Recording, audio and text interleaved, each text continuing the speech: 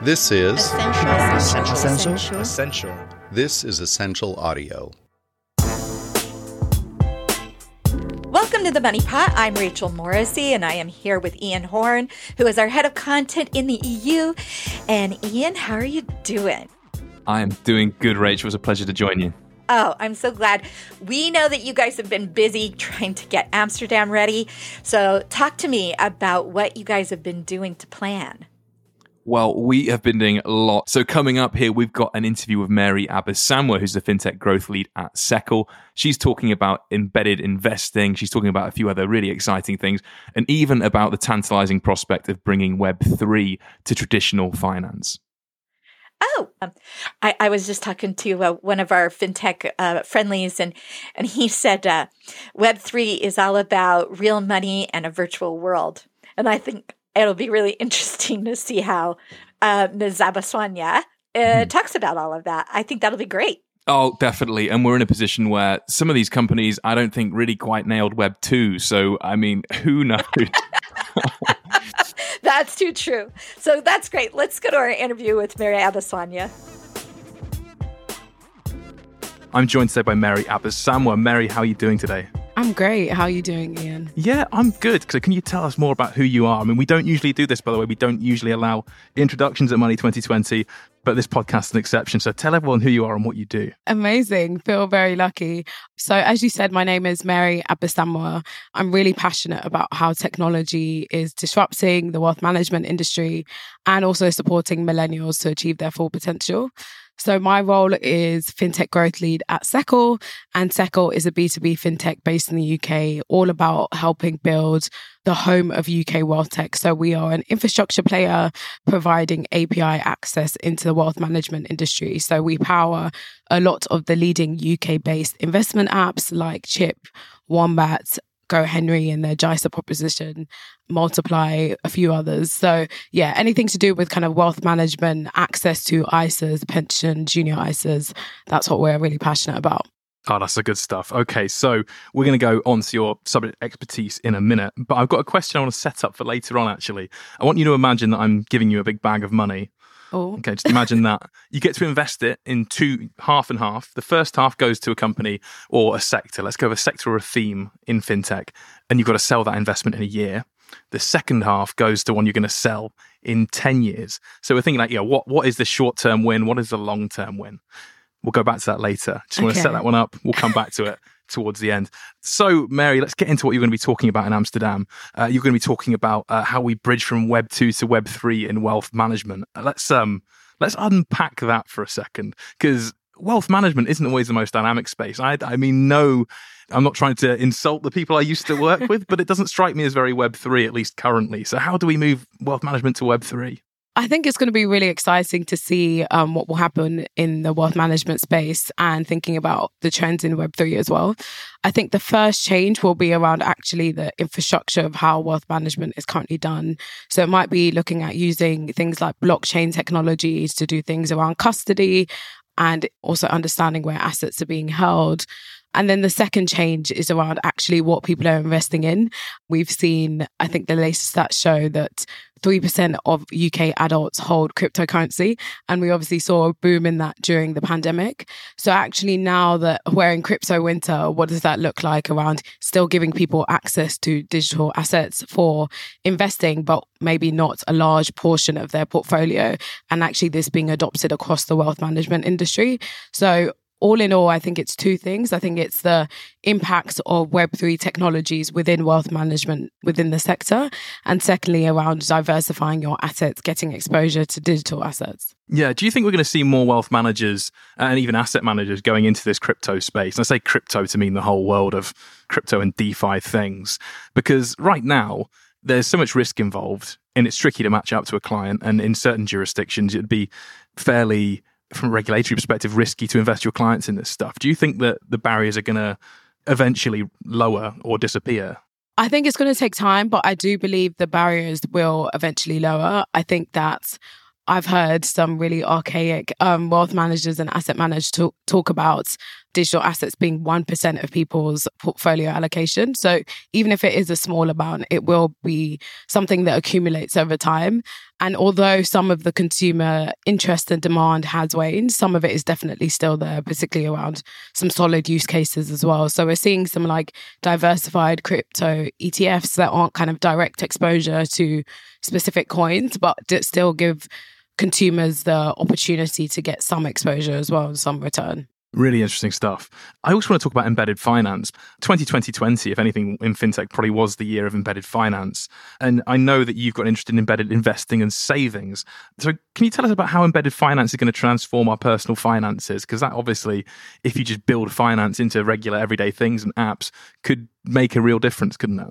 Exactly. It's exactly that. It's all about meeting consumers at the point at which they are buying something or they're utilizing a service. So a good example of embedded finance is buy now, pay later. You want to buy an item, it's quite expensive. It makes sense to have, I guess, a lending product at that point of sale where you can split out that expensive item into smaller payments. And we believe the same thing can be done with embedded investments. So investments can be used as a way to drive consumer loyalty and engagement. And there's some really interesting studies about where this has been done already. And actually, I think it's really exciting. I think that when consumers have a sense of ownership related to a particular company, they come back to that company more. And it aligns with growing trends around people wanting to invest and put their money away for the longer term. And this kind of blurring between saving and investing that we're seeing at the moment as well. Yeah, can you talk me through embedded investing a bit more? Because I feel like that's one of the areas of embedded finance that doesn't maybe get as much airtime. Like, how does that work? Is it essentially that when you buy something, you might get the option to invest some of your money as you do so? Or is that kind of it? Yes. So it can be a whole spectrum of different things. I guess the most out there suggestions around embedded investments are exactly what you articulated, that let's say you're buying something on Amazon and as part of you purchasing an item, you're also getting 0.01% of an Amazon share. And that gives the consumer a sense of, I guess, ownership, a sense of engagement, almost encourages them to come back more because they're a partial owner of Amazon, all the way to us talking about embedded investments with neobanks that have done quite well in the UK, have a good number of customers, but also recognize their customer base is interested in wealth management and maybe hasn't invested before. So embedded investments also applies to neobanks that are looking to offer wealth management services embedded alongside their existing fintech offerings that might be just some saving accounts and account as well. Yeah, and I think that's massive because in the UK, I don't think, we're both speaking from a British perspective, right? I don't feel like there's much financial education in schools. I don't think there are many prompts to make people invest their money. And if you make it as simple as embedding it into an app or a checkout process, it just changes the game, doesn't it? Exactly. It will completely change the game. It helps drive a lot of the trends we're seeing around kind of social fintech as well. And also consumers being able to start their journey of investing. We know for a lot of people, the interest is there, but they maybe don't know the best way to invest and they're nervous about what platforms to use as well. Yeah. I'd like to talk about more exciting forms of investment as well. Obviously, we have tokenization entering the picture. We have fractionalization as well. And that essentially opens up asset classes that previously weren't that easy to get into unless you had the access. And, I think we're getting towards a point where investments are less exclusive now. Could you talk us through how Web3, the metaverse and DeFi might actually reshape our investment horizons? Wow, so many buzzwords in there, but I love it. God, yeah, I know, it's terrible. How is investing in odd stuff getting easier, Mary? I know. I think it is getting easier. I think I'm seeing really exciting fintechs in this space of alternative investing, fractionally investing in property, in art, in wine, in all sorts of goods. And I think it's interesting because these are a lot more tangible for people to understand. I guess people definitely understand investing in a home and the importance of owning your own home. And people kind of get intangible assets. So when you're thinking about stocks and shares and funds, but I think alternative investments like art on wine and luxury cars are something that are appealing to consumer interest. And we've seen done quite well in the US. And actually some of the fintechs that I've spoken to are using alternative investing as a way to just gain customer acquisition and really just just drive a sense of kind of engagement with customers, because it's not something that in the UK people have been particularly familiar with. Yeah, and I'm going to ask a slightly trickier question, because we look at the democratization of finance and people getting more access. Are these kind of tools actually helping people get in at the ground floor? Like, in terms of financial inclusion, does tokenization or fractionalization actually do anything for people who are in a more challenging financial situation? It's a fabulous question. I think that generally it does. I think it's lowering the barriers to entry and making it easier financially for people to get started with £1, £10, maybe even £50. But ultimately, I think the root cause of the challenges is about awareness to understand that these platforms exist, which is why the embedded investment piece really works. Embedded investment can be done by companies that already have the distribution to access loads of customers and already have the brand loyalty, essentially. So I think it is making an impact, but I'm always nervous about, I guess, making sure that the everyday person can invest in what is ultimately kind of volatile and risky assets, and that they make sure that they understand what they're investing in as well. Oh, 100%. Who do you look up to in your industry? Oh, wow. I think there are so many amazing female fintech founders and operators. Anne Bowden definitely comes to mind, CEO of Starling Bank. But there are so many that I'm sure will be at Money 2020 that I can't wait to meet in person. Fantastic. And I'm on a mission to blow up a few people's LinkedIns. Who should we follow on LinkedIn? Oh, wow. I literally have LinkedIn notifications for so many people that are always talking about. I definitely have to call out Simon Taylor and his content, his blog, really, really interesting, thought-provoking content.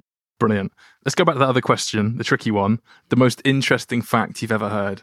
I think the most interesting facts that I've ever heard is that if women invested at the same rate as men, globally, there would be an additional $3.22 trillion of assets under management from private individuals around the world, which I think is just crazy. And that alludes to the gender investment gap that we have.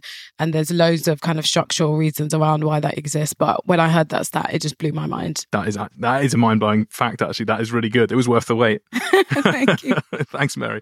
I've said the same on other interviews, but what I'm really looking for in Amsterdam is sessions that really give people a moment to stop and think about the way they're doing things. I want people to leave the stages thinking, damn, I learned something new today, or I'm going to do something differently when I leave here. So from your perspective, I'm wondering, what 3 takeaways do you want your audience to have when they finish listening to you?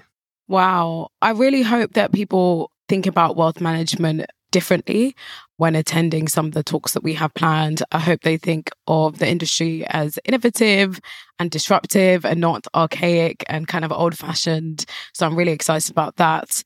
I hope people feel like the speakers are diverse and come up with interesting and innovative and disruptive thoughts and suggestions. And similar to what you just said, I hope people feel provoked to challenge their ways of working and things that they're doing in their organization as well. Yeah, that's a great answer. And if I'm sitting in one of your sessions, what emotion do you want me to leave with? Wow.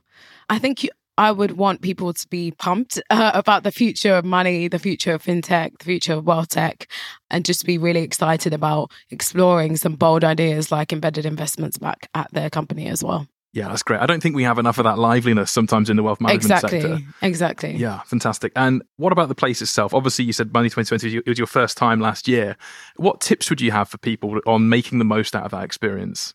So my number one tip is to make sure you get a few good days of sleep beforehand. I think I went in with good expectations, but it also took me 37 hours to get to Amsterdam last year because of all the plane strikes. No. Oh. So I probably could have got there faster by swing. Hull. Yeah, generally. It was awful. I slept in Gatwick Airport in a hotel in the airport at one point. So it was genuinely awful. So my advice is to definitely get as much sleep as possible so that you come with lots of energy, so that you can really absorb the content and meet some great people. Brilliant. That's good advice. I feel so bad for your your commute there. It can only be better this year. Oh, I hope so. I really hope so. Okay, we're looking at now and next as a big theme for the show this year. You know, we want to focus on the exciting futuristic stuff. Of course we do, especially in a year where there's been, slightly tighter economic conditions. There's also a need to focus on now and actually be sensible and in the present. So when it comes to wealth tech, what big trend do you think is really important right now? I think when it comes to wealth tech, I'm really excited about this overarching theme of hybrid advice and what that looks like.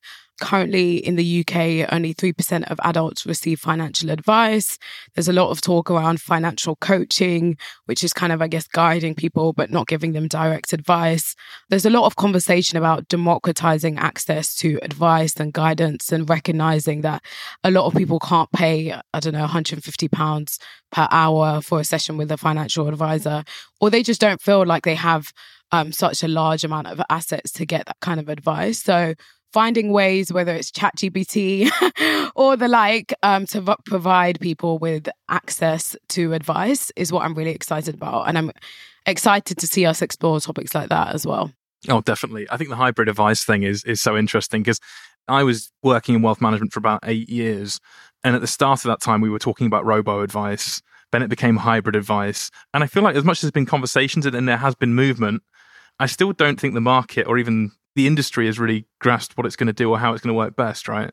Exactly. I think we're still working it out. I think I always think about how there aren't yet proven profitable wealth techs in the UK and still working out what that business model looks like because of the challenges around building a customer brand, unit economics, all that kind of good stuff and traction with customers. So yeah, it's going to be really interesting to see what that actually looks like in the next couple of years. Mm-hmm. And let's go beyond the next couple of years. What is the next big thing in wealth tech?